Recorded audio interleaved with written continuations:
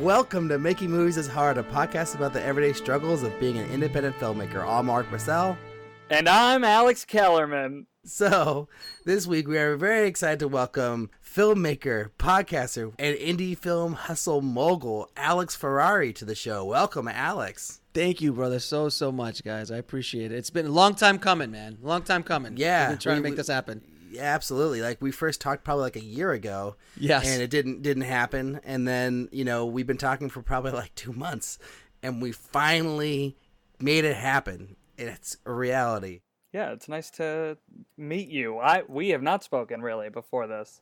No, we have not. So it's a pleasure meeting you, Kellerman. Yeah, thanks. Yeah, I mean, we haven't really spoken either via like 2 seconds. I mean, we emailed, I guess. Speaking. Yes. You made it sound like you've been talking, so I felt kind of left out. Yeah, well, you should be. You were late. We were talking about kids and stuff, so that's why. Oh, yes, exactly. We've bonded in that level. So, if you listen to this show, which, most likely this isn't your first time hearing this show, you're probably familiar with Alex's show, Indie Film Hustle, because when you were searching filmmaking podcasts, his podcast came up with our podcast. Yeah, to be clear, because I introduced myself as Alex Kellerman, I just want to make sure everybody knows that heretofore I shall be referred to as Kellerman to avoid any confusion with our guest, Alex. Kellerman, I actually have a question for you before I let Alex talk. Okay, hold on one second, Alex. What's up, Howard? So, had you heard of Indie Film Hustle before, like when you were listening to our podcast, like back when you were just a fan and we didn't know each other? Were you also an Indie Film Hustler fan? Like what was your relationship to Alex's show? I was not. And I apologize. I hope that's not offensive, Alex. Really? It's okay. It's fine. I'm fine. It's good. Yeah. I just assumed everybody who listens to my podcast knows your podcast. That's just like my basic bottom line, It's okay. Dry your eyes, please. Sit down. Yes. No, I actually, when I started having a longer commute, I didn't used to listen to podcasts like at all. And then when I started having a longer commute, I just searched for, filmmaking podcasts. And of course I found yours and Indie Film Hustle. And I mean, I found them all kind of at the same time. What's the other one? Oh, okay. Just Shoot It. Just Shoot It. Thank you. Yes. Friends of the show. Love those guys. Yep. Yep. But then you just picked one to listen to, and you didn't listen to Alex's one. Is that what you're saying? No, I did. I listened to all of them. Okay. No. Well, There's no loyalty. It's what he's saying. There's no loyalty whatsoever. There's not as much loyalty there. I didn't have a relationship with Alex right. created with you and Timothy. Yeah. R.I.P. Timothy. R.I.P. Timothy. Officially, Timothy is not coming back. I just want to say that out loud. Wait, has that not been said? I thought it was pretty clear. Well, I was trying to get him to come back to the 200th episode, and then maybe some other episodes here and there, and pop. He won't even come back for the 200th? No, he won't. He don't want to. He's done. So fair enough. Anyways, Alex, so who are you then, sir? Give us your 1-minute bio. I am a filmmaker, a podcaster, and now an author, as well as I run IndieFilmHustle.com, Indie Film Hustle TV, which is a streaming service for filmmakers. And I am also the host of the Bulletproof Screenplay Podcast, which is dedicated to screenwriters, as well as the Indie Film Hustle Podcast. And I've been a director and I've been in the film business for about 25 years now.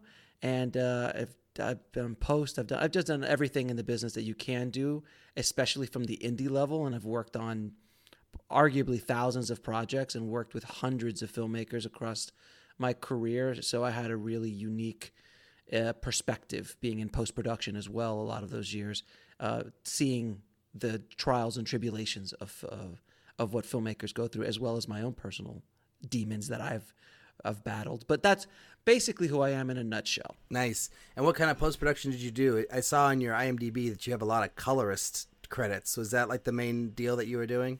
No, I switched to coloring probably about 10, 12 years ago. No, probably about 15 years ago I switched to coloring, but I've always been an editor. I started off as an editor, then went to coloring, online editorial, post-production supervision, VFX supervision, and I own my own post-production company that does all of those things, DCPs, all that kind of stuff as well. So yeah, I've always been stuck in post, and it always just is a nice thing to walk into a production meeting or a bid for a job as a director and go, I've got post, so you don't have to worry about it. So it's never a cost that I even think about.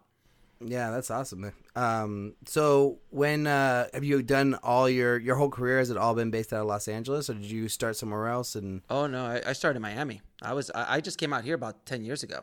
So it's going to be 11 years now. But I started in Miami, and I was making about the same time as me. Yeah, I was making a living as an editor in South Florida, which in the 90s and the early 2000s, which is unheard of. It was just insane, considering how much work there is out here. When I got out here, I was like, holy cow, it's just jobs are flying everywhere. And there I really had to hustle hard to even survive. So when I got here, it was a lot easier for me to adjust. And I'd already had about 10, 12 years of experience under my belt. But I started off in Miami and then came out here, and it's a big change.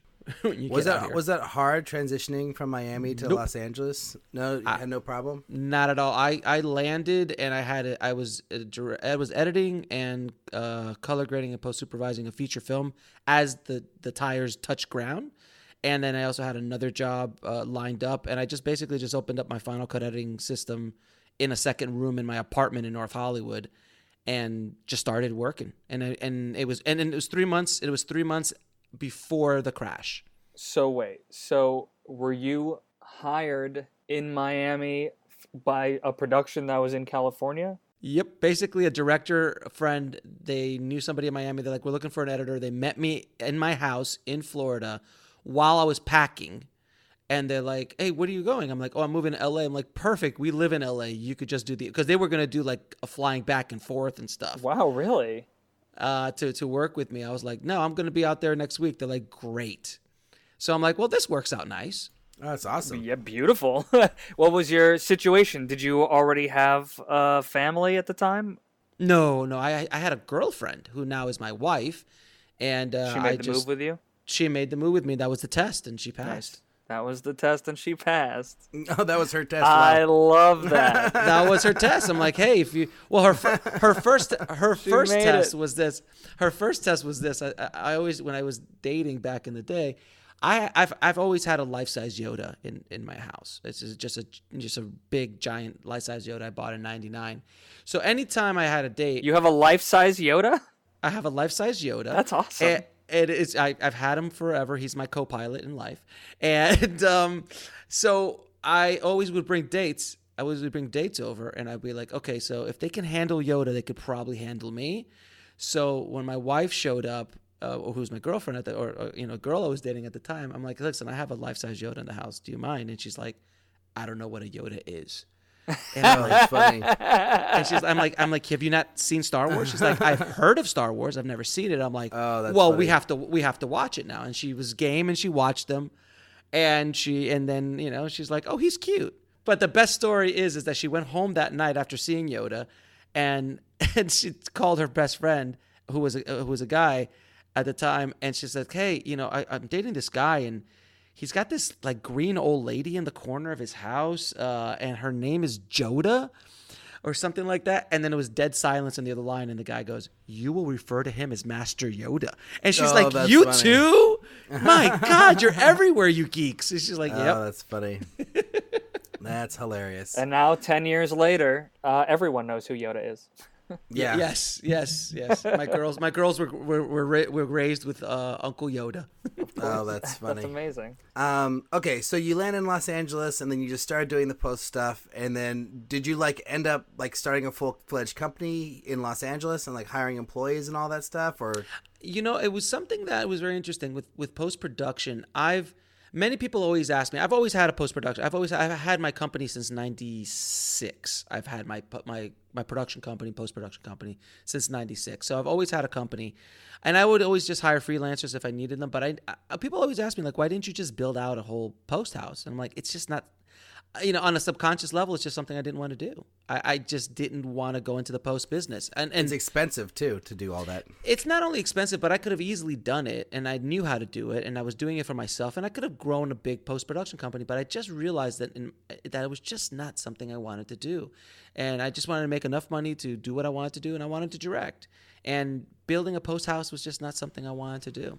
Right, it would take you away from your main goal. If you Yeah, do all at that. the time, yeah, and over the years, it's something that I've just kind of like always had. Post production is like something I always just have. But do you mainly do it at your house, or do you have your own editing suite that you go to, or like? No, how do you... I built out a full edit suite and studio in the back house of my house that I have. Oh, okay, cool. I've So always it's done like that. I've rented a few times. I've rented spaces, but if I could do it at home, it's less overhead. right. Was that a business you like carried over? Like, were you doing this exact thing in Miami? You were doing posts for different projects as well as directing your own things? And Yeah, for about 10 years I was doing that. 10, 12 years I was doing that there. Prior. Yeah, there. Yeah. I got started there. I went to school at Full Sail in Orlando Oh yeah. as a Okay. film school. And then, I got started in commercials. And that's where I kind of got my start, was doing commercials. And because it was the time of David Fincher. Michael Directing Bay. commercials? Yeah, directing commercials. And I got my start, like my first internship was at the biggest production company in the Southeast. Oh, really? Commercial. Wow. Yeah, in Miami. So it was like one of the biggest. It was a different time. So you have to understand, it was a very different time. It was the Of course. mid 90s. So there was still a lot of money flowing around. The bubble, the .com bubble hadn't popped yet. Right. And, it was during the time of David Fincher coming out, and Michael Bay, Spike Jonze, Antoine Fuqua, and the list goes on and on of all these amazing directors that came out of commercials. So there was that period of time where being a commercial director was a good way to get in. But even then, when I was starting, David Fincher was in Alien 3. There was no breakout commercial director other than Ridley and Tony Scott, who were basically the godfathers of commercial directors breaking in. And even then, it took Tony and Ridley a while before they got a foothold. But this new generation David Fincher hadn't made Seven yet. He was still, and Michael Bay hadn't made Bad Boys yet. And Antoine Fuqua hadn't been made. Spike Jonze hadn't really done anything of value just yet. So it was still a tough journey. It was still a tough journey, but that's how I got my start. So I just kind of gravitated to commercials. Okay. So you're out here then doing the same thing, working in post, but not on commercials now. No, I got out here, started working on post. Then within a few months, I got offered to direct a short film, which I did, and then just started to build up the treasure chest, or the war chest, if you will, to go out and make my first big short film I wanted to make here, because I had already made a fairly successful short film in Florida in 2005 that I went on to sell, I think, 5,000 DVDs and made over 100,000. 5,000 DVDs of your short film? Yeah. Because Where would you buy one of those? I was online. I was a lot of the stuff that I do with Indie Film Hustle, I actually was doing back in 2005 before anybody else was. Like, I was on YouTube before. I was on YouTube, and you could check my trailer for that short film. It's like 15 years old, and you can see the date when it goes up. And I was on YouTube before anybody else, and I actually started creating tutorials on how to make films with independent style, gear. So I shot it on the DVX 100A. I edited on Final Cut. I did visual effects in Shake. These were all things that everybody had access to. And there was I loved Robert Rodriguez's 10-minute film schools, but I'm like, dude, Robert, you're rolling with $10 million, brother. Yeah. That's not really helping me out a lot. Right. So I wanted to create something, and I created I think almost 3.5 to 4 hours of special features on how to shoot an action film like this. I had over 100 visual effects shots in it, all this kind of stuff. And it went kind of viral within the filmmaking community, to the point where I still get people still talk to me about that movie. I wonder if I saw it. I'm trying to think back. It was called Broken, and if you were anywhere on any message board anywhere in the world for a year period in 2004 and 2006, somewhere in that time, I was there. I was hustling beyond hustling, and I sold it all off the website pretty much. And then I did some conventions and things and sold it there. Went to a couple Comic-Cons and stuff to sell. What was the genre? It was kind of like a thriller, an action thriller. So Cool. It was kind of it had this kind of 7-ish dark, dingy vibe, but it was an action movie. So there was, it was big gunfights and stuff like that. Cool. Is that still someplace that it can be seen? Well, it's available on Amazon Prime. You can watch it on Amazon Prime, or you can go on IFH TV has it, of course, and all the special features and stuff are on Indie Film Hustle TV. And how long is it? 20 minutes, so it's a fairly long short. Did it ever go to festivals or anything? It was in over 165 festivals around. Oh, the world. wow. Yeah, and it got reviewed by Roger Ebert back in the day, and that's a whole other story, a whole other book. Yeah, we don't have to get into it. I'm trying to get the genesis. The reason that I ask is because you were saying, and I'm just trying to catch up to now. You were saying that you moved out here and you were working in post, and then you got hired to direct a short film. I want to know where that job came from. Did you have an agent at the time? No, I had friends of mine who ran a film festival, and they invited me to a mixer. And then I saw this actor who I recognized, but I had no idea what his name was. So I just walked up to him. I'm like, hey, man, I really love your work. I just don't know who you are. That's funny. so on LA, because I was straight from the East Coast. And he's like, oh, cool, man. And then we started talking, and then I started telling him about my movie and Broken and what I did. And he's like, hey, do you want to direct a short film? I'm like, yeah, I would love to. And he's like, great, I'll call you.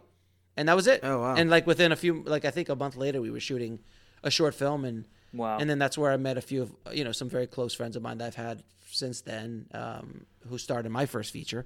And it was an interesting process. I was not. It was the first time I did not have creative control ever in my life. So it was not a pleasurable experience that way, but it was very pleasurable in other ways. I shot with the Red camera one, so it was like first generation Red. Sure. Yeah, old school. Yeah, so that was exciting. I even have pictures of me with the camera and all that stuff. So it's of course, freaking great. But yeah, it was a lot of fun. It was a lot of fun.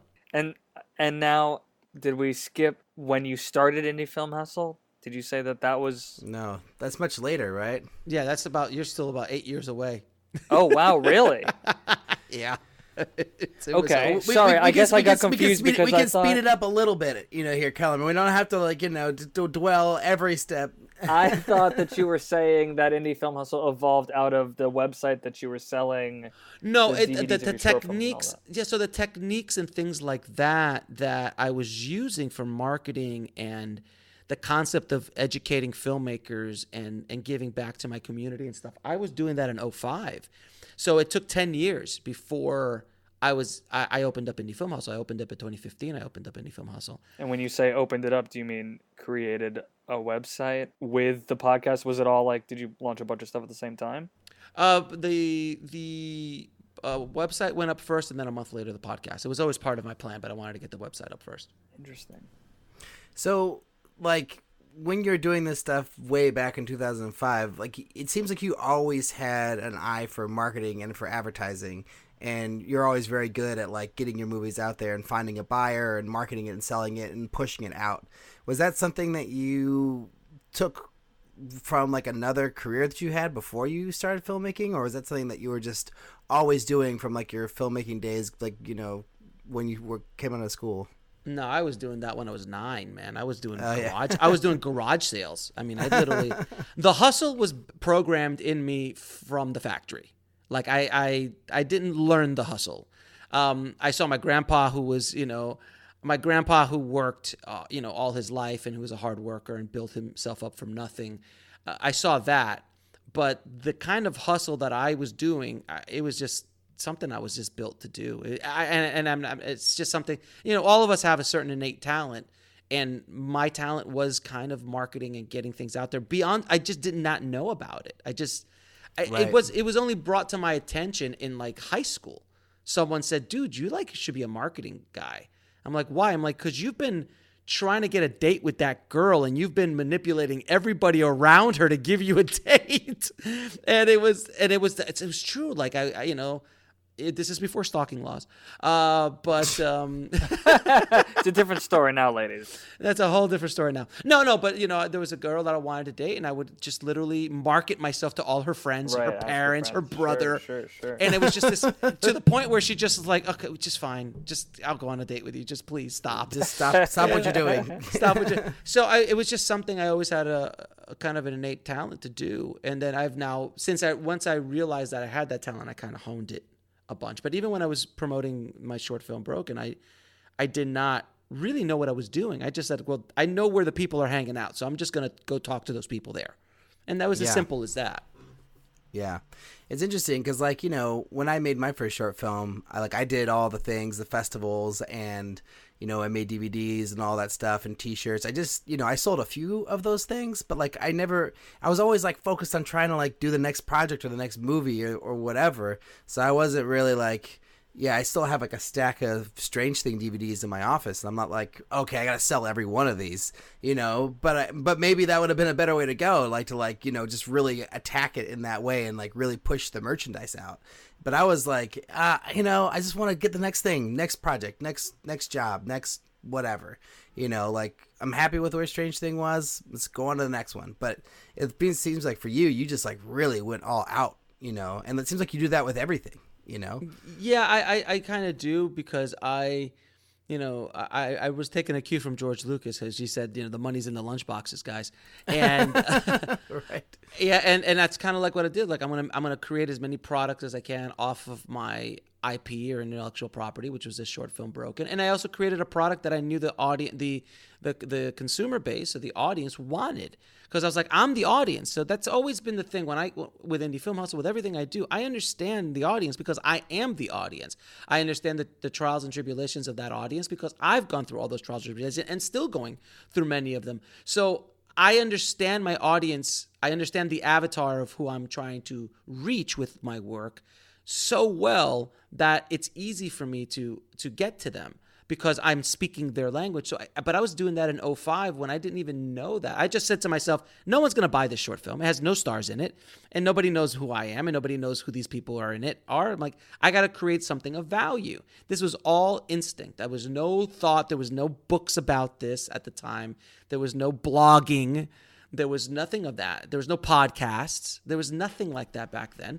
Well, wasn't John August around at that time? Because I remember 05 or 06, 07, 05 because I was in college. I was listening. I was going to his blog. No man. 06 was the first video iPod. Yeah. No, but they were blogging. They were blogging. They were but like in GeoCities. But not everybody even freaking had That's the true. internet.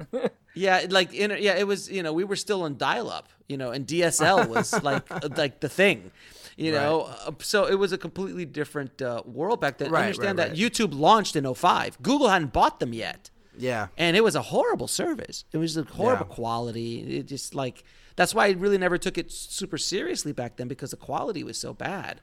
Yeah. Until finally YouTube, the technology caught up and Google bought them and stuff. Well, here I want to jump forward a little bit. So basically, you land in Los Angeles. You get this short film opportunity. You're directing, you're editing, you're doing stuff.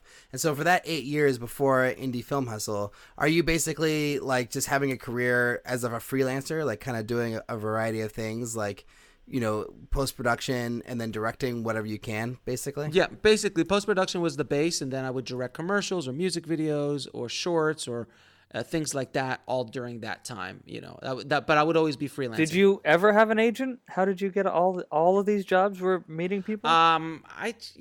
Just friends and connections. Really? So you're saying that you got these jobs because of who you knew? Well, yeah, just from meeting people. Yeah, meeting people. That's Kellerman's favorite thing is to say that all success comes out from your connections and who you know. 100%. Oh no, there's no question about it. Relationships are agents. Look, understand, agents don't care about you. They only care about getting paid. So if you don't provide value for them, meaning if you don't provide a paycheck for them, they will drop you. Managers are a little different, but it's rare. So people always I need an agent. No, you don't. You need to get you need to get enough work for agents to negotiate for you and Right. maybe go out and pitch you a little bit once they can see there's value there. So my point to counter Kellerman's point is basically that, you weren't some, connected like person who knew all these LA folks or whatever. That's not what I mean when I say who you know. But that's what people think when you say that. That's what they think. Like, oh, that person knew, some executive at some company or whatever, and that's how they got it. But that doesn't mean they had a pre-existing relationship with them. All I mean is, right. if Alrik, if you and I if you end up selling Brother, let's say, which is a film that I am writing, yes, then my success will have been because I met you. Right, or vice versa. 100%. I mean, if the script, ultimately, it won't matter. If the project that we work on together becomes successful, it's because we met each other. Anyways, we can move on from this. We're boring our guests now. But oh, sorry, what? Yeah. Sorry, he said he got his first directing gig in LA because he walked up to a guy. Right. I walked up to a guy in a bar. I'm literally 3 months in. I walked up to a guy in a bar. That job came out of him meeting, basically, quote unquote, the right person. But making his own connection from his own, just the person that he is, basically, from his own hustle. Absolutely, if you would say. Sure. But I think it's really interesting about this whole agent thing and manager thing, because if you were directing, if you've been directing all these things, you have a post-production company, like it seems like you have all the ingredients for someone that would be signed. Did you just not want to have an agent or manager? I was desperate to get signed, but the universe said, nope, he's not ready. Nope, it's not that's not his path. Look, on paper, I had everything an agent would probably want at that time, and even at this time. But now I don't want one. Like, I truly don't. Oh, now you don't. No, now you're over it now. No, because I understand. Look, I've been doing this long enough to understand the value. I don't need it. I don't need to give 10% away to somebody unless they're going to provide value to me. Project. Right. Why am I going to do that? If I'm going to generate my own project, generate my own income, why am I going to give 10% away? Now, listen, if Marvel calls me tomorrow, then I would like to get a nice high-powered agent to negotiate and right. show me the right. studio world, because I know a little bit about the studio world, and I've played in the studio world a little bit, but I don't know the inner workings of it, and I would need someone to help me with that. So at that point, right. that provides me value, and that's worth 10%. Right. At that point in the game. But if they're not calling me, I'm not going to negotiate my own deal with right. a big studio. I have to have an agent, or I have to have a right. manager, or I have to have an attorney. One right. of those three people have to be in my life. But you just haven't gotten to the point where you need that yet, basically. I just don't. I truly don't need it, and it's not the game. I'm not. It's not the game I'm playing anymore. I changed the rules of the game a long time ago for myself because I was trying to play the game that everybody else is trying to play. And I decided, you know what? If no one's going to invite me to their effing party, then I'm just going to create my own party, and I'm going to do it myself. And and I'm just going to do my own thing. And my feeling is that if you create your own thing and you do your own thing, and people will come. And that's exactly what's happened in many ways. So is Indie Film Hustle like you creating your own thing? Is that sort of the beginning of this? Absolutely. Yeah, I mean, okay. Absolutely. Yeah, Indie Film Hustle, when I created Indie Film Hustle, it was... it has now turned into something that is, larger than I thought it would become, and it's growing more and more on every day. And it's now become a serious business. It is. Yeah. It is my thing. I don't work anymore. I haven't done post in a year. Oh, wow. Yeah, I actually 2019. I actually said to my wife, I was like, I'm not doing any more post production anymore. Even if jobs come in, I'm just gonna give them to my friends. And she's like, well, you haven't done one anyway, so what are you talking about? Like, fine, if you just want to say it out into the universe, knock yourself out. But basically, that's what you've been doing. And the only jobs I did were for friends, like people who I knew that wouldn't be a pain. When you're in post-production for as long as I have, and as you get older, your tolerance for crap just goes down. Oh, yeah. And it just, I just can't put up with it anymore. Putting up with people's egos and crap and chasing money. And I'm like, I just rather not deal with that. So I've kind of just like, you know what? I'll be very choosy if a job comes in and it has to be a very, very large payday for me to even consider it. And I'm not trying to be that. I'm not trying to be cocky. I'm not trying to be arrogant about it. It's just where I am in my life. I've been blessed to play, so I don't have to do that. Thank God. So when you started Indie Film Hustle, was it always the plan for it to be like this business, like that would generate income and all that? Or did you start it just like kind of with the idea of like, oh, I'm going to have a podcast and just see how that goes? Oh, no, this was a business straight up. I read a book about a year earlier called The 4 Hour Work Week by Tim Ferriss. Yes. And that book was the genesis of Indie Film Hustle. Like, that was like, oh, wait a minute. When I read that book, my mind was blown. And I was like, oh, my God, I can do this. I can run an online business. I so can do this. And then I just started absorbing as many books as I could. Gary Vee, Seth Godin, all these kind of guys in the space. And then started listening to podcasts like crazy about online businesses. And I just started learning how to build a real online business. So when I launched like with guns a-blaring. You know, I like, you know, a lot of friends of mine who are in this space, they actually, all of a sudden, this dude just shows up and I'm everywhere. And they're like, who is this guy? And where did he come from? And they like reached out to me and they literally would say, who are you? And how are you doing this? Like, it was just people who'd been in this space for like 5 years. And I just showed up, but I really came in very prepared. And it started off and it still is a business, but at the core of it though, I wanted to give back. I wanted to be of service to my community. I wanted to, I was tired of seeing so many filmmakers get their asses handed to them by this business. And I'm like, it doesn't have to be this way. So I said, you know what? I've been around the block a few times. I don't know everything, but I'm going to throw my hat in the ring and I'm going to just kind of and just tell people how it is for real from my perspective and from all the experience that I've been able to gather over the course of my career. And in a very raw, I mean, if you listen to some of my early stuff, even my later stuff now, I'm still very raw, but I do it with with lack of a better word, love. I do it with love and rawness. So I'm like, I got to shake you up. I got to scare you straight.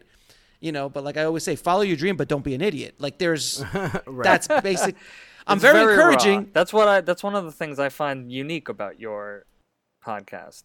Yeah, there is how like kind of personal it is. Oh, I'm very open and very transparent about my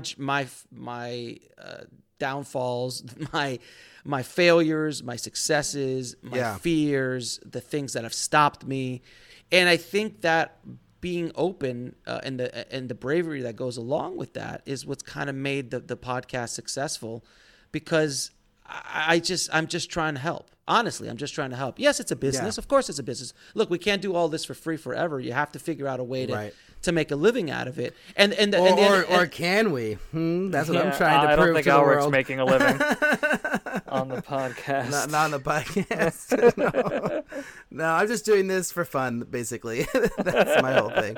Maybe I should be thinking it more like a business. Well, the thing is this is what I've discovered in my journey with Indie Film Hustle, is that the more I can generate as far as income and make it this more of a business, the more I can actually create, the more content, the more of service I can be, because I can hire people to help me. I can build out more content. I could build out more education. I could build out more things that could help more people. If you're not making money to do it, you can't do it. And I'm not, and I'm trying, and what I'm giving them is a value. So like I always tell people, I'm like 95% of what I create is free. I charge for 5%. So how do you make money then? If that's the model, is it all advertisers? Is that how you? Advertising is like less than 1%. Oh wow! So what is the return? Like, how do you make the money? Basically, with Indie Film Hustle, I diversify my revenue streams dramatically. So there is, I'm not even exaggerating, maybe 100 different revenue streams coming in every month, but they're all like. It could be $5, could be $1,000, could be $5,000, could be $10, but they all vary, and they all vary month to month, and they all kind of changes left to right. Can you give me some examples? Well, there's affiliate marketing. So there's affiliate marketing, which is like Amazon, which is everybody. You do Amazon affiliate marketing. There's online education. There's now book sales, consulting. The online education are the courses that you offer, right? I generate online education courses, things like that, in different aspects of the film business. Yeah. So and you have the script reading services. Is that one of the? That's a new one that I launched late last year. I think we launched that. So there's just multiple things. IFH TV just launched in November, which is the streaming service. So that's like Netflix for filmmakers. So that's up there. How much does that cost? Is that like $4 a month or something like that? It's $13.99. It's $13.99, but you get like, my God, so much. I got full blown. There's probably about 1,000 videos up there right now, and I just hundreds and hundreds of hours of courses, movies, documentaries, making ofs, workshops, lectures, things that are just all in one place, and the value is pretty immense. And how many subscribers do you have? Roughly how many subscribers? Under a million subscribers. Under 1 million, but over 500,000. Under 1 million, over 2. Over 2. Okay. Sounds we don't have good. to get too specific. I'm just curious because the reason why I asked about that is because I was and if I wanted to start one of these businesses, how would I get into? No, I have no interest in starting my own business of this nature. Do you know all the names of your followers and subscribers? No. Could I? I could just send you I could just send you an email list. I could just send you the list. So would that be helpful? No, I'm asking because I work for a streaming service. Sure. Doing some directing last year, and they were very vague with me about how many subscribers they had, but it was very clear that it wasn't that many, right? And I think it's very hard to get subscribers. So that's why I was curious, is because I see all these different streaming services. I mean, freaking Seed and Spark has their own streaming service now too, and they're just popping up all over the place. So I'm wondering, like, well, now that they're gonna have fucking Disney, Apple's got one coming out. Yeah, dude, there's that's the DC future. one. Warner, there are all these ones. Like what does it like even pay for a smaller fry to have their own? Well, he just described it as a revenue stream, so it seems like it's probably at least bringing something in. But the thing is this: I always tell people that the riches are in the niches. So if you're able, like if you're able to serve a small community. That's where it is. Yeah. Because look, if you're a filmmaker, we're all going to get Netflix, right? We're going to get Netflix because Netflix is there. And Disney, when Disney comes out, more than likely we're going to get it because the Star Wars show's on it. But, so you're going to probably get Disney, right? But that's broad market stuff. But then if you go to, did you ever see the documentary Food Matters? No. Anyway, it was like it's a documentary. It's a documentary about eating healthy and all that kind of good stuff, right? Well, that filmmaker, the team of filmmakers, the husband and wife, they launched their own streaming service. It's called the Food Matters TV, and because the documentary was so valued in that small niche of like vegan and vegetarian and healthy eating and taking care of your body and all that stuff, they made a lot of noise with that. So they parlayed it and leveraged that name and brand into a streaming service. So now that streaming service they have is dedicated to a small group of people, which arguably is not that small, but it's a niche audience that they already have. So why not create a product for them? So sure. Robert Rodriguez created his own streaming service. It's a full network. No, right? He has El Rey. That's a whole other. El Rey is a whole broadcasting network. Yeah, that's he's on a whole. Deal. Look, Robert's on a different level on many different levels. Right, exactly. We shouldn't use his name in the same conversation as us. Let's just put it that way. For sure. None of us are directing Alita Battle Angel, Yeah, so. Exactly. Or does everything that he does. He's right. He's a legend. Yeah. So that makes sense. So basically, but when you started Indie Film Hustle, like however many years ago it was, like, did you know that this is where you were going to go with all these different revenue streams and offering all these different services, or is it something that just kind of came naturally? Oh, you hoped. Okay. I hoped. Look, there was a plan. It's like anything. You open up a business. I hope I sell some potatoes today. That's kind of the plan when you open up a business. And for all you potato sellers out there. But as you continue to grow a business, you start pivoting and learning new things. You're always constantly learning. You're always constantly seeing what's working, what's not working, and you adjust and you move. And then when you see something that works, you throw a little gasoline on that fire and you grow it there. And they're like, okay, well, let me try something else and try something else and try something else. So you're always constantly building something to a point where you have something that's like, oh my God, this can sustain my family, and I can actually do a lot of good work with this now. And this is not new. I just basically stole blueprints from Gary Vee and Pat Flynn and all these kind of guys.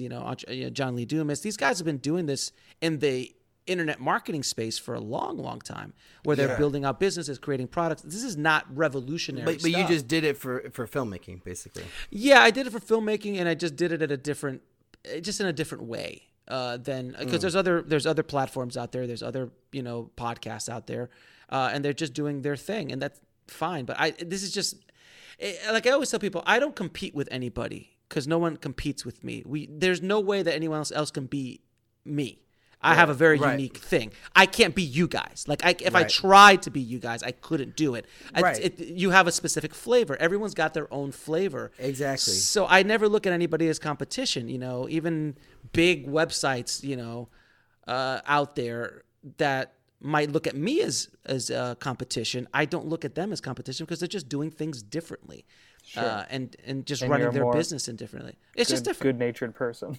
That's a very positive outlook. I mean, but that's I love it. Look, but that's kind of the way you have to look at things. Yeah, man. I agree. I love that. Look, and I haven't always been this way. When I first started out, I was studying everybody, and you have to understand who are the players in the game, and you still study everybody. You understand what everybody. Look, I know what other people. I look at other people's podcasts. And I look at what they, like how they set up their description, how they set up this or that. He's scoping you out, Alrik. No, but I see it. When I see it, I'm like, oh, they got that from me. Oh, they did that. But I did the same thing from other podcasts outside of this space. It's just the way. Look, we all borrow from other people. That's how we learn, how we grow. That's how filmmakers are. I mean, everybody's borrowing from Edison. Who shot the first two shot or the first single. We're all doing it. So, am I wrong? Like, he's the one that set up the camera. It's like, that's a one shot. That's a medium shot. So now everyone has stolen. Everyone's stolen the medium shot. Everyone stole. Yeah, that's just hilarious. The way it is. So I have to say this, just in R.I.P. Timothy. Like, this is a thing that Timothy used to talk about a lot. Was hashtag R.I.P. Timothy. Yeah. So let's make that a thing. Indie Film Hustle is called the #1 filmmaking podcast on the internet. And absolutely. Timothy would always talk about this, and like we'd do searches. And, depending on how you search, like, different podcasts will come up as the #1 podcast. So was that something that you just claimed just for advertising? Or is that something that you actually for a very long period of time on iTunes, if you typed in the word filmmaking, I was the #1. Right. Period. Yeah. Like right now, if you type up indie film on iTunes, I'm #1. So I'm the #1 indie film podcast, if you wish. Right. But if you type in making movies into, you're #1. So you're the #1 making movies podcast. Right. It's all how you present the information. Exactly. But that and by the way, funnily enough, I didn't know that. It was one of my friends / competitors who we had a mastermind. Where we talked every week, and they were looking me up while we were in the mastermind. They had a podcast, a filmmaking podcast, and they go, "Hey, Alex, by the way, I don't know if you know, you're the #1 search on filmmaking." I'm like, "What?" Oh, that's funny. So and then like within an hour, it was everywhere on the internet. Oh, that's hilarious. And he's like, I can't using believe that. it. Because I can't believe I told Alex that. God damn it. And then of course you would use it. Well, yeah, but I just did. So that was a legitimate thing. It was just all about how you present it, and that's marketing. That's marketing. Oh, I think it's totally fine. No, I don't know. I mean, hey, I think you could call yourself #1 this, #1 that, and whatever, and I think it's all the same. But I mean, anyways, because it just depends on how you word it. Like we could be like, #1 movie making podcast or #1. Yeah, but it might had he's the #1. What is it? I think he was the #1 movie making podcast. So this is before you guys came onto the scene. Right. Yeah. So we're not he's that like. old. Yeah, he sent me a link. He's Alex, I'm #1 movie making podcast on that. I'm like, that's awesome, dude. That's great. That's funny. And started trying to use it, and he used it, and it was great. Like good. Why not? Why wouldn't you use it? At the end of the day, at the end of the day is, are you providing value to the audience that you're trying to say? I'm not trying to cheat anybody. I'm not trying to tell anybody anything else. Am I providing value? I want to get ears on my show and on my content so I can help people. And that's what I do. I think you cannot be faulted for that. No, I just Apparently, Timothy, rest in Untouchable. peace, had some issues. I'm just saying. Well, I think there was definitely a time where we typed in indie filmmaking or indie filmmaking into iTunes and ours came up above yours. So I think that was why at a moment. But whatever. So, anyways, just saying.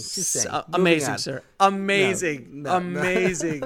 I think we need to have a little intervention about this. Obviously, this is something that's still bothering Honestly, you guys. Alex, I'm so sorry that he brought this up. I'm embarrassed. No, I don't mind. For everybody involved. Are you embarrassed, Kellerman? Not even a little bit. Don't worry about it. I'm messing with you. Like Timothy would appreciate this. If you ever listen to this podcast, I think he'd appreciate that I spoke up for him. That's told me this, Timothy, a it's while all ago, good, and I just cannot believe you brought it up in the middle. Why not? There wasn't even like a segue. You just It's all brought it good. up. No, Guys, I thought it was a good moment. Guys, I almost shot a movie. Look, I almost shot a movie for the mob, dude. Do you think this bothers me? No, it doesn't. So don't worry about it. Now talk about transitions, Alex. What? That was subtle. Subtle. Good one. So your book. So is this a fiction book? Is this a how-to No. book? Like, what is this book? Tell us this book. It's how not to make a movie with the mob. Okay. Wait, so, is that the title of the book? all right, so the book is called, my new book is called Shooting for the Mob. And I will read you the synopsis really quickly because Clever. that's the best way to tell you what it is. Right. A bipolar gangster, a naive young film director, and Batman. What could go wrong? Alex Ferrari is a first-time film director who just got hired to direct a $20 million feature film. The only problem is the film is about Jimmy, an egomaniacal gangster who wants the film to be about his life in the mob. From the backwater towns of Louisiana to the Hollywood Hills, Alex has taken on a crazy misadventure through the world of the mafia and Hollywood. Huge movie stars, billion-dollar producers, studio heads, and of course, a few gangsters populate this unbelievable journey down the rabbit hole of chasing your dream. Would you sell your soul to the devil to make your dream come true? By the way, did we mention that this story is based on true events? No, seriously, it is. So when you say it's based on true events, is it like a Stop, a fiction Alrik. book, Wait, or is it like a wait, real? Wait. What? Okay, what? I feel like there's going to be a great answer to that question, and before he answers it, Okay. I just need to know the Batman part. Yes. Oh. Is Batman in the book? Yes. Okay, now please explain the based on true events part. Okay, so about 95 to 98% of this book is completely 100% true. It happened exactly the way it's written in the book. This happened to me. Yes, this is a real book that happened. This is a real story that happened to me when I was 26 years old, when I was hired. Because I noticed the main character is also named Alex. Well, his name's Alex Ferrari. So yes. That would, Okay, so it just unless is I have you. if it's a fictional character, I have no creativity whatsoever. Is this like autobiographical? It's completely autobiographical. Oh, wow. This is the origin story of basically indie film hustle and of my entire career. Interesting. You make it sound so fantastical that I thought maybe it was just like based on No. When you read the book, 95 to 98% of it happened. Wow. There's maybe two. It's like it, and I have witnesses. And is it that unbelievable? But is it dramatized, or is it like No. word for word? This is what happened. Oh no, it's word for word, man. I'm not. Wow. I just kind of look. This is the deal. This happened to me 18 years ago. It was the darkest time of my entire life. Imagine being so close to your dream on multiple occasions and it get ripped away from you while you're getting verbally abused and a little physically abused by an egomaniacal bipolar gangsters, basically going to work with Joe Pesci from Goodfellas every day. Wow. When he's funny, and when he's not, he's fucking terrifying. So imagine that. But and the mob stuff alone was good enough, but then actually that Hollywood took him seriously, where I'm flown out to LA as a 26-year-old kid and I'm meeting billion-dollar producers, huge movie stars. I'm at the Chateau Marmont. I'm at the Ivy. I'm at Spago's. I'm meeting celebrities, all this kind of craziness. And I met Batman.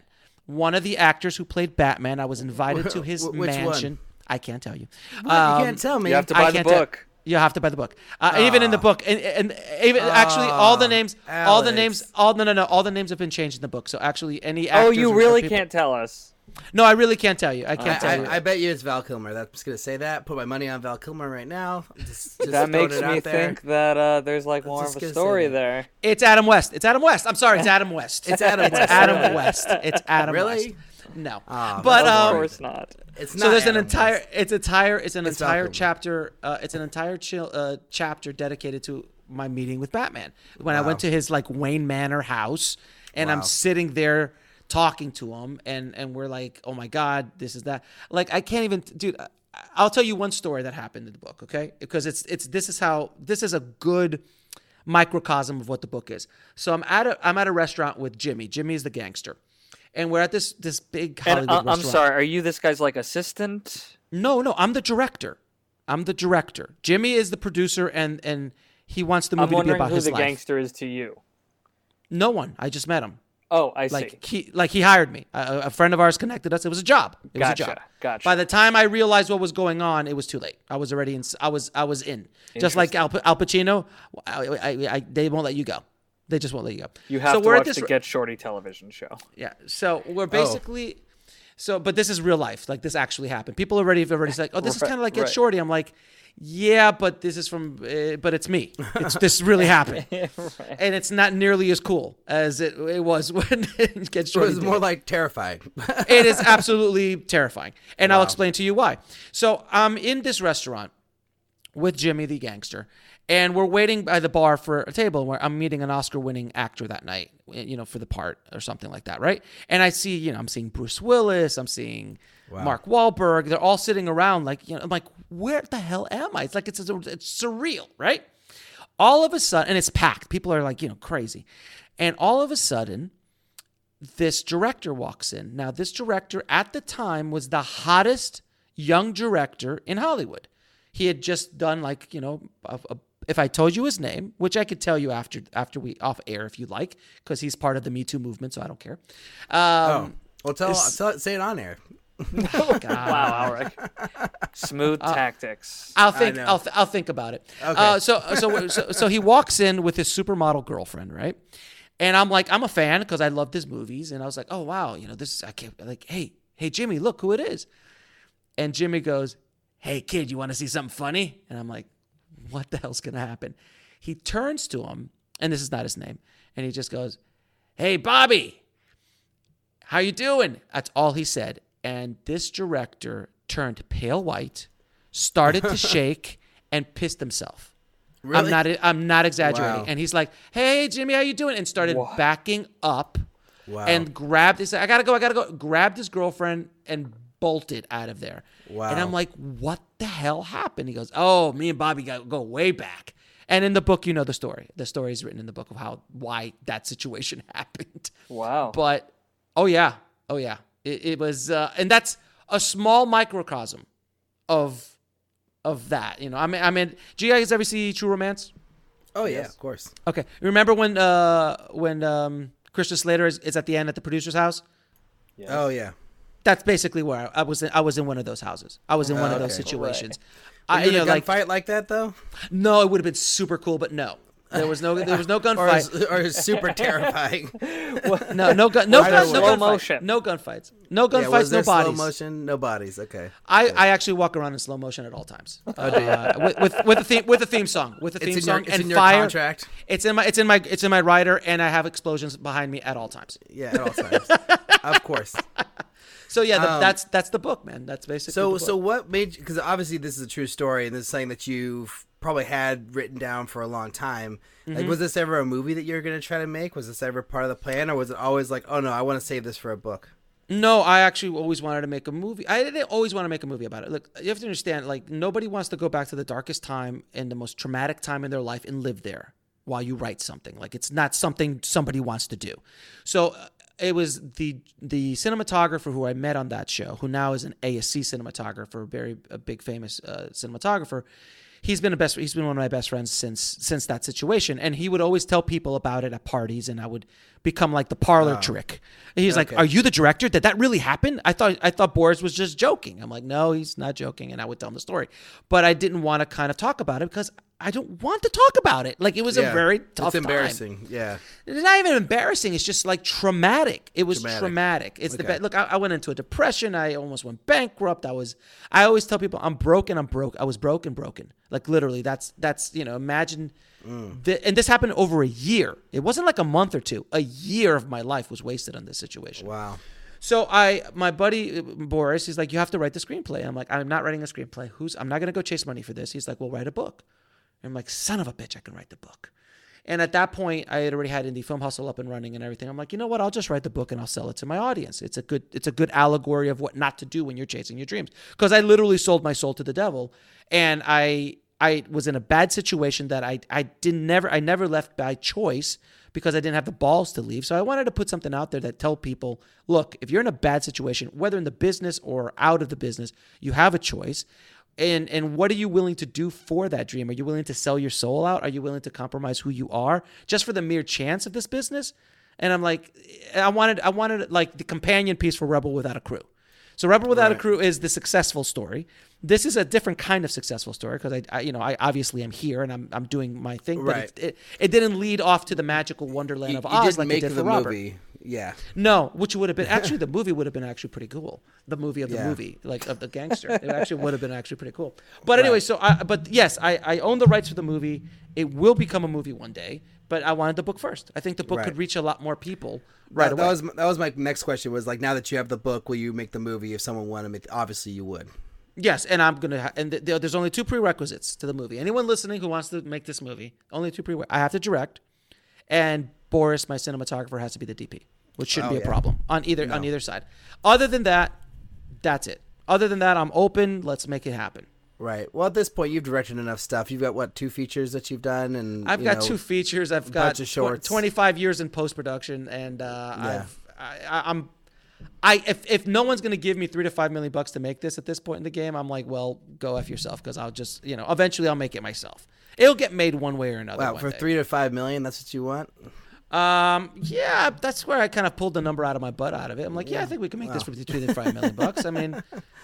I mean, I made my first feature for $5,000. I made my second feature for $3,000, and it looked pretty decent. Booyah, Alrik! I think someone gave you $500,000 to $1 million. I think you probably get the movie made. But it's a period piece. It's a period piece, so that's the problem. Yeah, it needs a little more money. Still. I mean, if you made 2 features for under $10,000 each, I think you could make a period piece for $1 million. I'm pretty confident in you. Are you offering, sir? I not at the moment, but maybe Alrik one day. is a great producer. Oh, thanks, Kellerman. Hold on a second. Hold on. So, Alex, how long is the book? How many pages, approximately? It's like 100 and let me see, where is it? Like almost 200. And how long did it take you to write that? All in about a year, on and off. Wow. Because it was very difficult to write. Like, I would skip full chapters because I literally would cry while That's why I was asking. I didn't know if it. It was very, very difficult to do. Because, like I said, who wants to go back to the darkest place in their history and live there while you like rehash all of it? But the good news is that everyone always asks me, was it cathartic? And I'm like, yeah, it was extremely cathartic. That was my next question. But the thing was, though, I felt like there was a weight lifted off of me. Like, that's why I can talk so freely about it now. But I didn't know I was carrying the weight. Right. Yeah. And that's the scariest part about it, because I realized that this event in my life completely changed the trajectory of my entire career, because every decision from that point on was guided subconsciously by the fear that I held through this whole time. Because I could have made a feature when I was 30 easily. Right. No problem. I had the technology. I had the experience. I could have done it.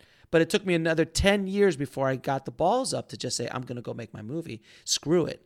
But I didn't know I was carrying that weight. And at that moment, I just said, my God, how many other, not only filmmakers, but other people are carrying around weights that they don't even know they're carrying. And it's completely guiding their entire life in the way that it shouldn't. It's pretty mind-blowing. So another reason why I wanted to write the book. Mm-hmm.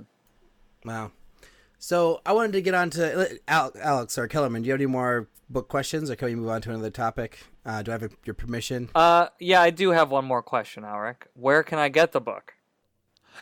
Where all fine books are sold: Amazon, Barnes and Noble, anywhere in the country, and even internationally as well. Yeah. It's actually a real. It's like a real book with a real publisher and everything. It's insane. And I am working on the audiobook as we speak. Are you doing the audio? I mean, if I didn't do the, I think they would. I mean, That would why, be I wouldn't buy absolutely- it. That would be insane. It would be ridiculous if you didn't do the audio for it. I have You to do had the your own audio. podcast. It would be like crazy. I have to do the audio for it. And I even do it. I even do my impression of Jimmy while I do it because Oh, I do love you? the Oh, I that's love the good. audio. I love the audio book for Disaster Artist, where he actually every time Tommy talks, the actor friend of his does Tommy's impression. I was like, does the he's voice. like, oh, it's, he does that Tommy impression. It's so spot on. Oh, It's that's brilliant. funny. So I was like, I got to do that. So every time Jimmy talks, I talk like this, you know. So it's like this cigar-ridden gangster. Oh, that's funny. So you didn't self-publish. You took this out to a publisher, and you got a publisher to publish a book. A publisher reached out to me in the middle of me writing it, and they wanted me to write another book about entrepreneurship or something. And I said, hey, I got this other book I'm writing. They're like, what is it? And I pitched it to them, and they're like, oh, we want that book. I'm like, great. I guess, Oh, cool. you know, in a very Forrest Gump kind of way. It just like, oh, one less thing I have to worry about. It just happened. Yeah, and I've been on other podcasts, and there's like, screw you, Alex. I'm like, you know what, man? Screw you, and that's really like, funny. hey, man, it just happens. Like, when you I you assume start that going phone down call a path, initially came because of someone that you knew. no, that was literally someone heard me on I was a guest on Entrepreneurial on Fire, which is a big internet, again, a big podcast in the internet marketing space. And they just heard me on it, and they're like, oh, this guy might make a good I have a author. good book. Okay, Yeah. so you put yourself out Wow. there. Someone found you. Yeah, absolutely. That's great. Look, I always tell people, like, look, if you start going down a path, the universe will, pick you up, man. It'll get your sales up, and this is a perfect example. Something I wasn't looking for, never thought I would get in a million years, but a publisher showed up, so I was like, okay, Wow. great. That's awesome. So, question. Now that you're like, doing the podcast, the Indie Film Hustle thing is like your full-time job. Like, what does your life look like? Do you still do directing jobs here and there and like pick up freelance jobs, or are you just completely dedicated to your own personal projects and the Indie Film Hustle stuff? I'm dedicated pretty much right now to Indie Film Hustle completely, and right now I have too many things going on. I'm not, I have my second features coming out soon. It's actually going to be premiering here at the Chinese Theater April 25th. I'm doing a screening at the Chinese Theater here in Hollywood. Nice. And then it'll be released Awesome. shortly thereafter on Amazon and on IFH TV first, and then iTunes and all that kind of stuff. Are you going to sell tickets to that screening on the 25th? Yeah, it will be sweet. available. Yeah, it'll be tickets, and then I'm doing Q&A afterwards with my whole cast and crew, and then I'm doing an hour-long talk about shooting for the mob. Afterwards, Sweet. and doing book signings and stuff like that. We'll try to drop this episode before that comes out, so people can actually get to the screening and see the movie. That'd be 'cause awesome, that sounds dude. like a pretty awesome event, and a great venue to do it in, of course. Yeah, I was again shocked, and that was from somebody I knew. Yeah. Oh, awesome. There you go. Hey, So you don't I guess say. I love Kellerman. He's like, Kellerman. I'm just saying, just proving my point. So is the goal now just to keep on feeding the Indie Film Hustle monster, or are you like, trying to like grow as a director and like reach a certain level in your career as a director? Or is it more like, no, I'm happy with the projects I'm making and the films I'm making and where I'm at, like controlling my own destiny, and like I'm just gonna keep this business like thriving, basically? Yeah, basically my goal right now is to continue to grow Indie Film Hustle and turn it into something even larger than it is right now. Turn it into eventually a multi-million-dollar company where then I can just go direct my own content, direct my own movies, and put it out on my own streaming service. I don't even have to deal with distributors if I don't want to. And that's the goal. Look, at the end of the day, filmmakers want freedom. They want freedom to go make their own movies. They want freedom to go do their own things. So I'm basically trying to do that myself. And if I could do that by helping other filmmakers and providing service to my community and to people at large, why wouldn't I do that? Like I can't tell you what the feeling is to help other people and find that the work that you do, like I'm sure you guys get messages all the time too, that they're like, man, because I listened to that episode because of that guest or because something you said, I've started I started making my movies on the weekends, or it's like food for the soul. It really is. It's pretty special. You just reach one person. It's like you get that one message. It's like, oh my God, it's huge. It's huge. So I'm addicted to that now. I'm literally addicted to it like a smack addict. So I truly, truly love doing that and want to continue to do that. In addition to, expressing myself as an artist and building things out. But I'm already writing my second book already, and I have a couple movie ideas, but movies, I will probably do a movie for at least another year or two. Oh, yeah. Purely because I've got too much other work on my plate. So when you're not... What's your attitude towards, I'm just curious, are you, now that you have started making features, are you only interested in making features? Would you still make a short film? No, I wouldn't make a short film anymore. It just doesn't make sense for me anymore. If I'm going to exert the energy, look, I mean, I shot my last feature in 4 days at Sundance. So wait, what? I mean, you didn't listen to the Just Shoot It podcast, Kellerman? Come on, tell us all about it. I missed that. I missed the 4-day part. That's why we didn't talk about it on this show, because I feel like it's already out in the world and people can listen to that listen episode. to that. You gave it to me as required listening. I did. Well, anyway, I shot that movie. Can we just touch on Sunday. it for just a second? Fine, we can touch on it. Okay, so my second film is called On the Corner of Ego and Desire, which I wanted to make kind of like this is Spinal Tap for filmmakers, and make a movie at Sundance. So I went to Sundance and guerrillaed the entire shoot in 4 days, where I'm trying to get 3 filmmakers to chase down a producer to sell their ridiculous movie. And that movie, because I love pitching that movie, not the movie, but the movie inside the movie. Right. It's so ridiculous. And by the way, the name of the movie is so pretentious, I never remember it. That's how pretentious the name is of the movie. That's funny. I can't remember. Like if you gave me $100, I can't tell it to you. And I truly, I don't even go back to it because I don't want to know it. But the pitch is this: it's Shape of Water meets E.T. With Transformers drizzled on top. Now it's shot in black and white. Some shots are upside down, mostly shot in slow mo because we really wanted that Truffaut style French New Wave thing, but we really just want to be in the Criterion Collection. That's so funny. as pompous of a pitch as you could possibly get is what I wanted to do with this film, and we shot it all at Sundance in 4 days and for about $3,000, $3 to $4,000, something like that.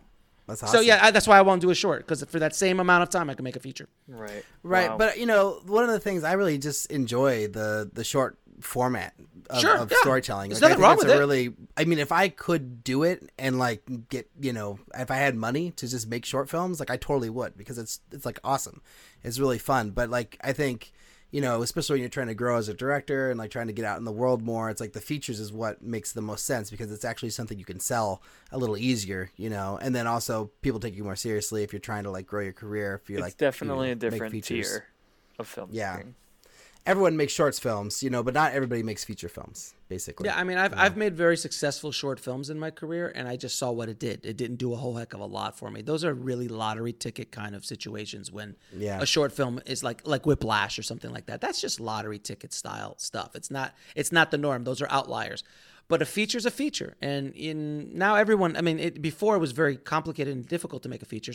But now more people have features. But even then, when you walk in saying I'm a feature director, it carries a different weight, even today, where anyone could go make a feature. It's different, and then the more festivals you get into and the better it does, the more of a big deal that can be, Mm-hmm. Absolutely. And then also I feel like if you can sell it and get a profit, that's even a bigger deal, but if you make it for $3,000, that's not so hard to do, I imagine, Let me just put it this way. Both of my two big short films I did cost way more than my 2 features. Right. There you go. Yeah. Nice, man. So your long-term goal is just to keep on doing what you're doing then. It's not the same goal that you had when you started, probably, right? When you first started, where did you see yourself? Were you looking at, the Marvel movies, they probably didn't exist back then, but the big blockbuster movies, is that where you wanted to be when you were of course 26 starting out? Look, I grew up with Spielberg and Coppola and Scorsese and those guys. Of course I wanted to do that. And then I was seeing David Fincher and that new generation, and let's not even talk about Robert Rodriguez and Tarantino and Soderbergh and those guys. So of course I wanted to be a feature director. It was kind of ingrained in my blood. And as you get older, as you get older in the business and you see more and more things, you start realizing you got to figure out what makes you happy. And chasing that carrot of working in somebody else's sandbox got really old for me finally. And when I didn't want to like have to get permission anymore. You don't need permission to go make a movie anymore. You don't need permission to go do that. If you're able to do it at a certain budget range, you have all the freedom in the world you want. Now, I've been adding a lot of tools in my toolbox over the course of my career that allows me to go and make a movie for $3 or $4 because I don't have to worry about post-production because I'm doing all the post-production. I don't have to worry about the camera because I own the camera. I don't have to worry about a lot of things because I own them or I've put those skills in my toolbox. So it does take time to get to that place, but you can get there if you just put in that hustle. So I just decided for myself, I just didn't want to play the game anymore. Like I said, I changed the rules. If somebody wants to work with me as a director, I'm here. I'm open to any pitches. If Marvel wants me to do Avengers 4, I'll be more than happy to take that meeting. Avengers 5 now or whatever. Whatever it is now, yeah. So, I'm open to that. But famously, Mark Duplass, the Duplass brothers, turned down a Marvel movie. Because they finally said, you know what, this is kind of not what we want to do. We don't want to be locked up for 3 or 4 years of our lives working in someone else's sandbox and not have complete creative freedom to do things. Like, that's just not what we want to do. So they have a that makes me cry inside. But it makes you cry inside, but it would have made them cry inside to do that. Of course. Because for them, it's very brave. It's just something that because they're killing it doing what they love to do. So why wouldn't they? They're doing just fine. That's for sure. That makes sense to me. I mean, because they have complete freedom in their films, and they get to make as many films as they want. Whenever they want, however they want, and they get it released whenever they want. Like, why would you? I mean, why just to get that one big thing to lead to more big movies that you have no control over? Like, it's not part of. You have to be self-aware of who you are and what you want. And it took me a long time to get to that place, and that's where I am now. I am aware of what makes me happy because I'm not just about that dream that I had when I was a kid.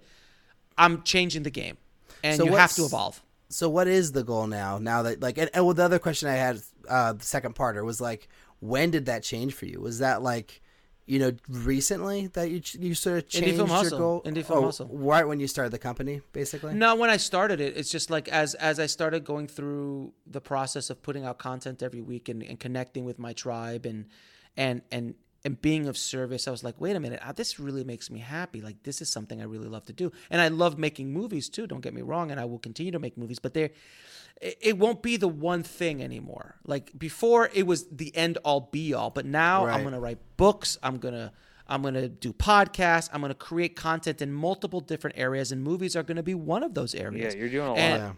Yeah, it's going to be all over the place, and it just keeps things more exciting for me, and I'm able to reach more people that way. I'm able to just have more fun doing it, I wrote a book. Like, that's insane to me. Like, I was a kid that didn't read well in school, and like all of a sudden I wrote a book like that. I look at the book, I hold it in my hand, I flip through it. I'm like, who the hell did this? Like, I can't believe I did it, and I'm sure somebody out there listening right now who wrote their first screenplay, I'm sure has the same feeling. Like, I never thought I would write a screenplay. When I wrote my first screenplay, I'm like, did I do this?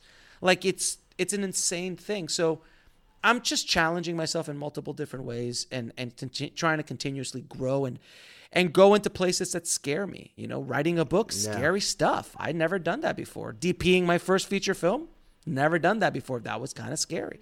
So I want to like Joseph Campbell says, the treasure that you look for or you're searching for is in the cave that you are afraid to go into.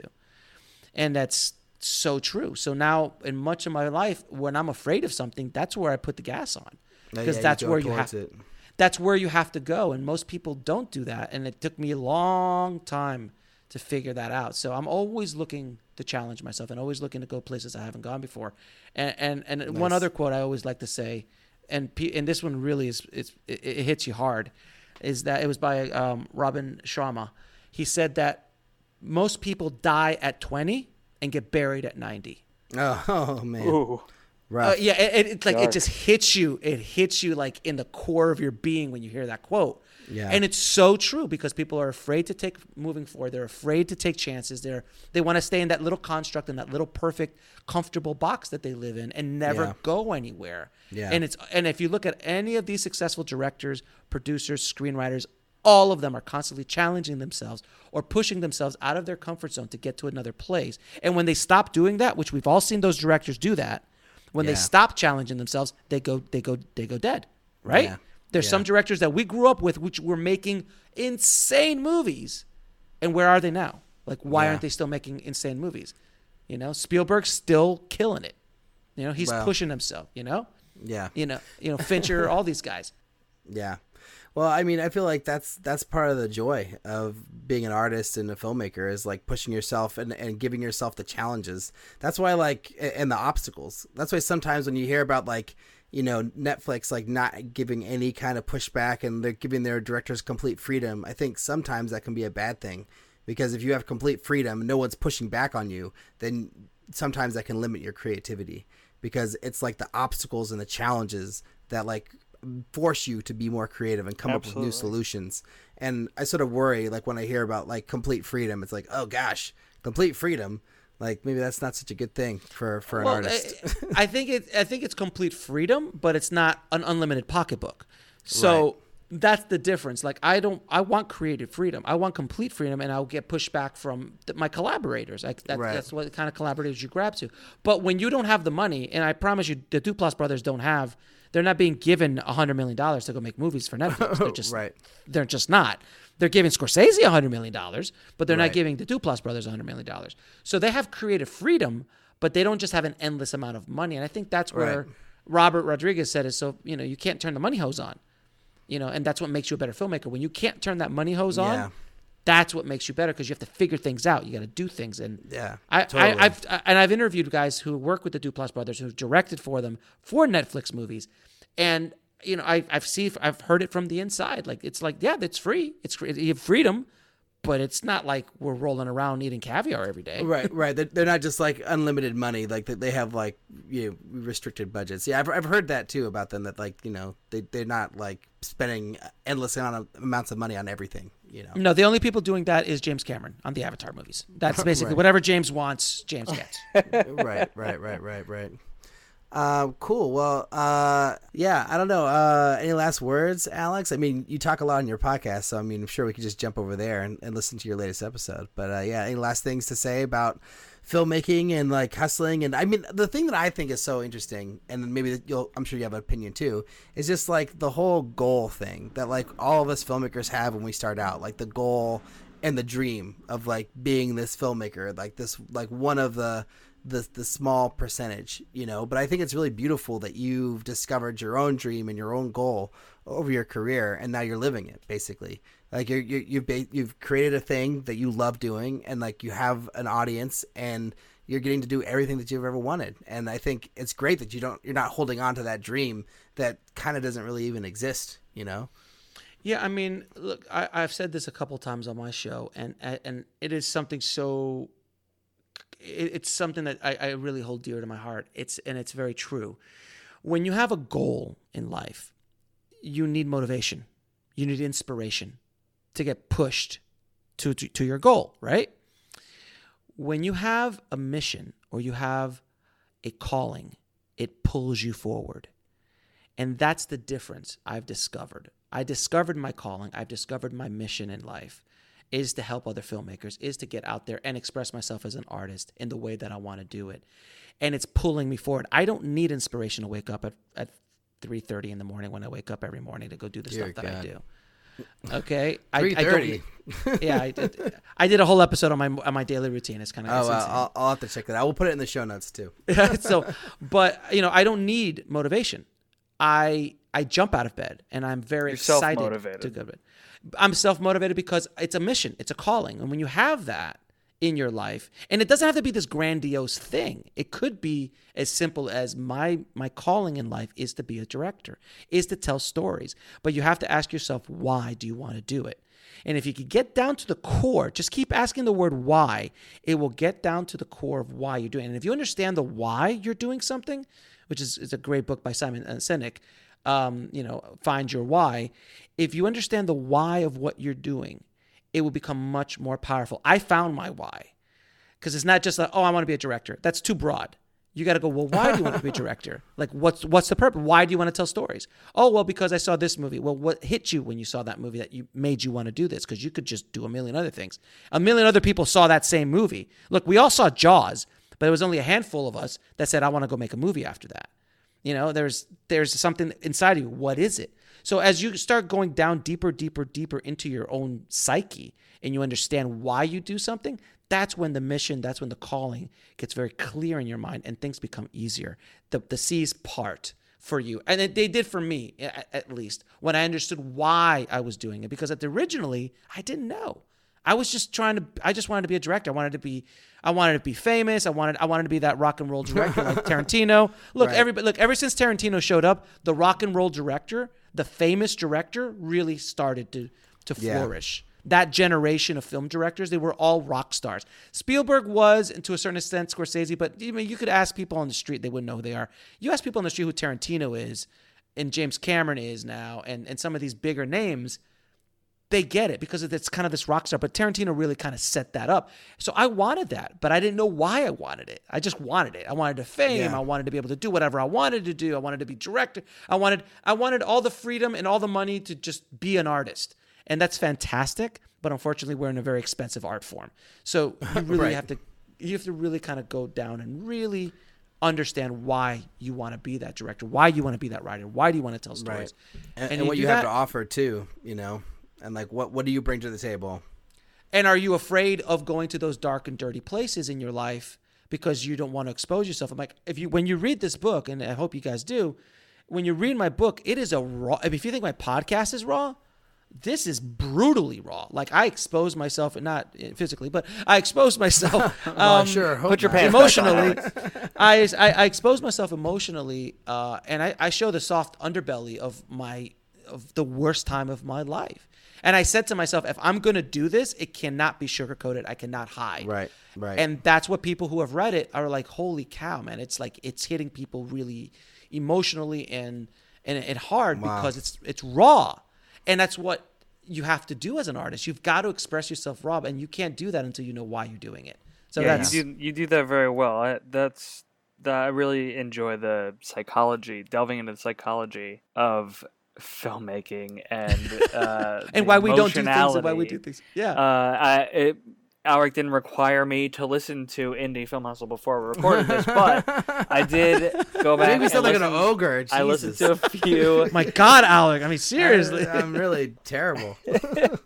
But I listened to a couple episodes, and episode 300, you talk about the fear, and it's very like almost ASMR. You're like kind of whispering into the. Yeah. It feels very. It's really serious and very emotional. It felt really private. Yeah. And I was like blown away by that. Honestly, that's humbling, and I appreciate that, man. And in that episode, I wanted 300 to be a really special episode. I was like, what? I think you succeeded personally. I want to talk about why we're afraid of making movies, because it's something that I struggled with for most of my career. Mm-hmm. For 20 odd years, I was afraid of making my feature film because of all the things I said there. And I was like, all of us are afraid. We're all afraid of something in some way, shape, or form. And we have to understand why we're afraid. And like, do you want to be that guy who was born at 20 and buried at 90? I mean, died at 20 and buried at 90. Do you want to be that person?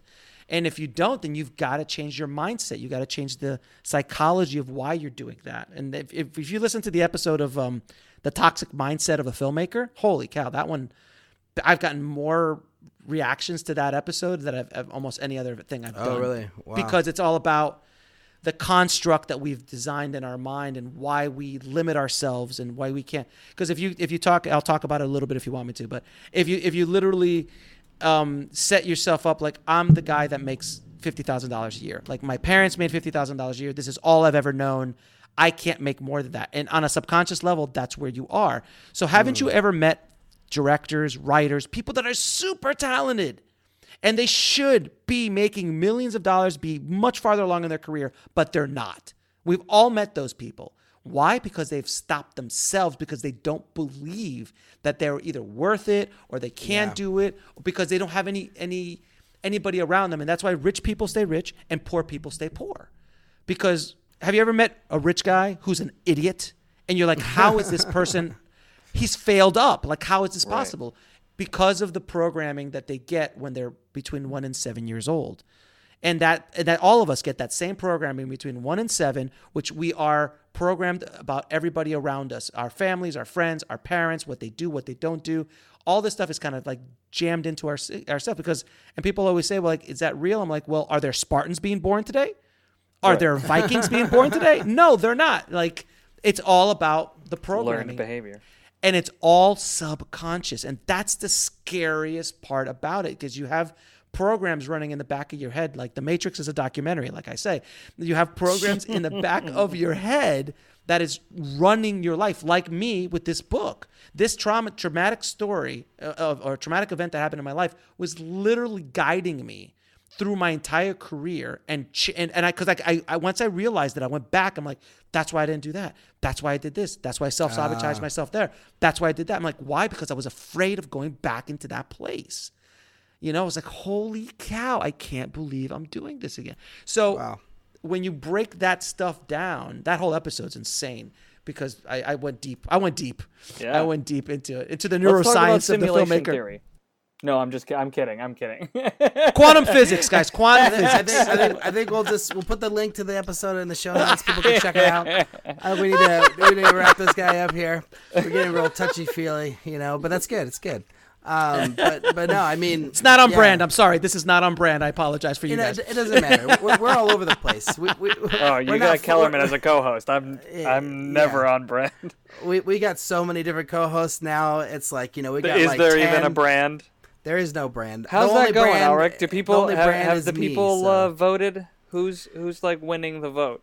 One person said, as long as you are the co-host for every episode, that it doesn't matter, because like you're just the through voice through all the episodes. Yeah, I guess that makes sense. But yeah, I mean, I'm gonna put a poll out at some point and be like, yes, you know, but I don't even know if I'm going to anymore, because it seems like we're just gonna have co-hosts. We're just gonna have co-hosts forever. It just doesn't matter. Like, there's not gonna be I need the co-host. Validation. Yeah, I know. Kellerman wants to have, like, you know, the reviews. Every time we release an episode, he's like, what reviews did I get? What do people say? I'm like, I don't know. Yeah, because if people hate me, then I don't want to, like, hold the show back. You know what I mean? You're not Kellerman, I'll put my vote in, Kellerman. You were fantastic. Oh, well, thank you, buddy. I appreciate that. You've been a lovely guest. Well, thank you. My favorite, thank you. I might even say. Oh, really? Wow. Well, he just voted for me, so, you know. There's a little favoritism at play. So we all know where to find you then, indiefilmhustle.com. Do you have like other links, other places you want to point people to? Yeah, indiefilmhustle.com is the main place you can get to me. Indiefilmhustle.tv is to the streaming service. If you want to get the book, you just go to shootingforthemob.com. Takes you straight to Amazon if you want to buy it. On social media, you can go to at indiefilmhustle pretty much everywhere on all the platforms except for Instagram, which is ifilmhustle, and Bulletproof Screenplay. Go to Bulletproof Screenplay. I Film Hustle right now on Instagram. Oh, nice. There you go. One more follower. Damn. Yes. Yes. You got me. And then Bulletproof Screenplay for the Bulletproof Screenplay podcast, which is all about screenwriting and the process of screenwriting. And you do that one with a co-host, or is that by yourself? I don't. No, I don't do the co-host thing. I just really? First of all, I don't have one, so there's that. Wow. And I don't have, and I've never had one, and I've never had an opportunity to have one. But I just felt that, as they say, I'm a lone wolf, sir. Would you do it if someone wanted to co-host episodes with you, or you wanted to bring you on as a co-host? Would you co-host, or are you like not into it? Not real. I'm just not into it. I'm like, I'll do it. I'll do a guest spot or something like that. I love this banter. The banter's great. Yeah, you love the banter. Yeah, okay. I love the banter because it's like I could feed off of them. It's great. But I'm so used to doing it on my own. At least for my stuff, that's just who I am, and that's the brand, and that's kind of what it is. Yeah. But if someone else invited me to come on and just do a few episodes or something like that, if I could find the time to do it, I would be more than happy to. I always love it. Well, if people are like banging down my door and saying Alex Ferrari's best guest ever, like, oh man, bring him back. Yeah, I'll be more than happy to come. I'd be insanely jealous if that happened. I wouldn't do it unless I would. First of all, I wouldn't do it unless Kellerman was on it. So it would have to be a three-way. Oh, it would have to be a three-way. So you're only gonna do episodes if Kellerman is on the show. I love this guy. That's great. Wait, Alex, let's get coffee or something. You guys are gonna be best friends now. I mean, listen. I mean, like he said, he just complimented me, so I have to, No. that is amazing. But if there is a need for me to come back on the show, I'll be more than welcome to talk and yap as much as you'd like me to. Awesome. I'd love to talk to you again, buddy. Yeah, man, it'd be great. No, this has been really fun. No, this has been great. Thanks so much for coming on the show. I'm glad we finally made it happen. I wish Timothy could have been here, but he doesn't believe in us anymore. Timothy. So, R.I.P. Timothy. Wow, man, you guys are fucking hating, dude. I mean, are you guys buying the haterade by the pallet? Just in case anybody's confused, he's still alive. No, I have so much love for Timothy. I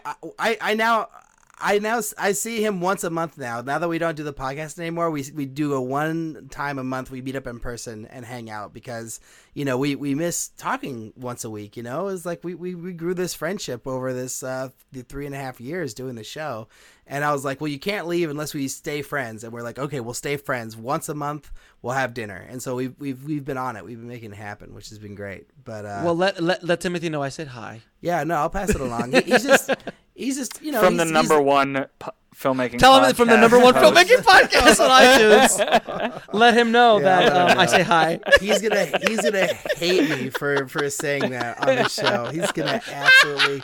But I really wanted to talk about it. I just think because I find it very interesting myself. But anyways, we'll see. Everyone will be like, "Oh, boo, Alrik, you suck." But whatever. Seems like an unpopular opinion to me, but Oh yeah. Okay, to each their own.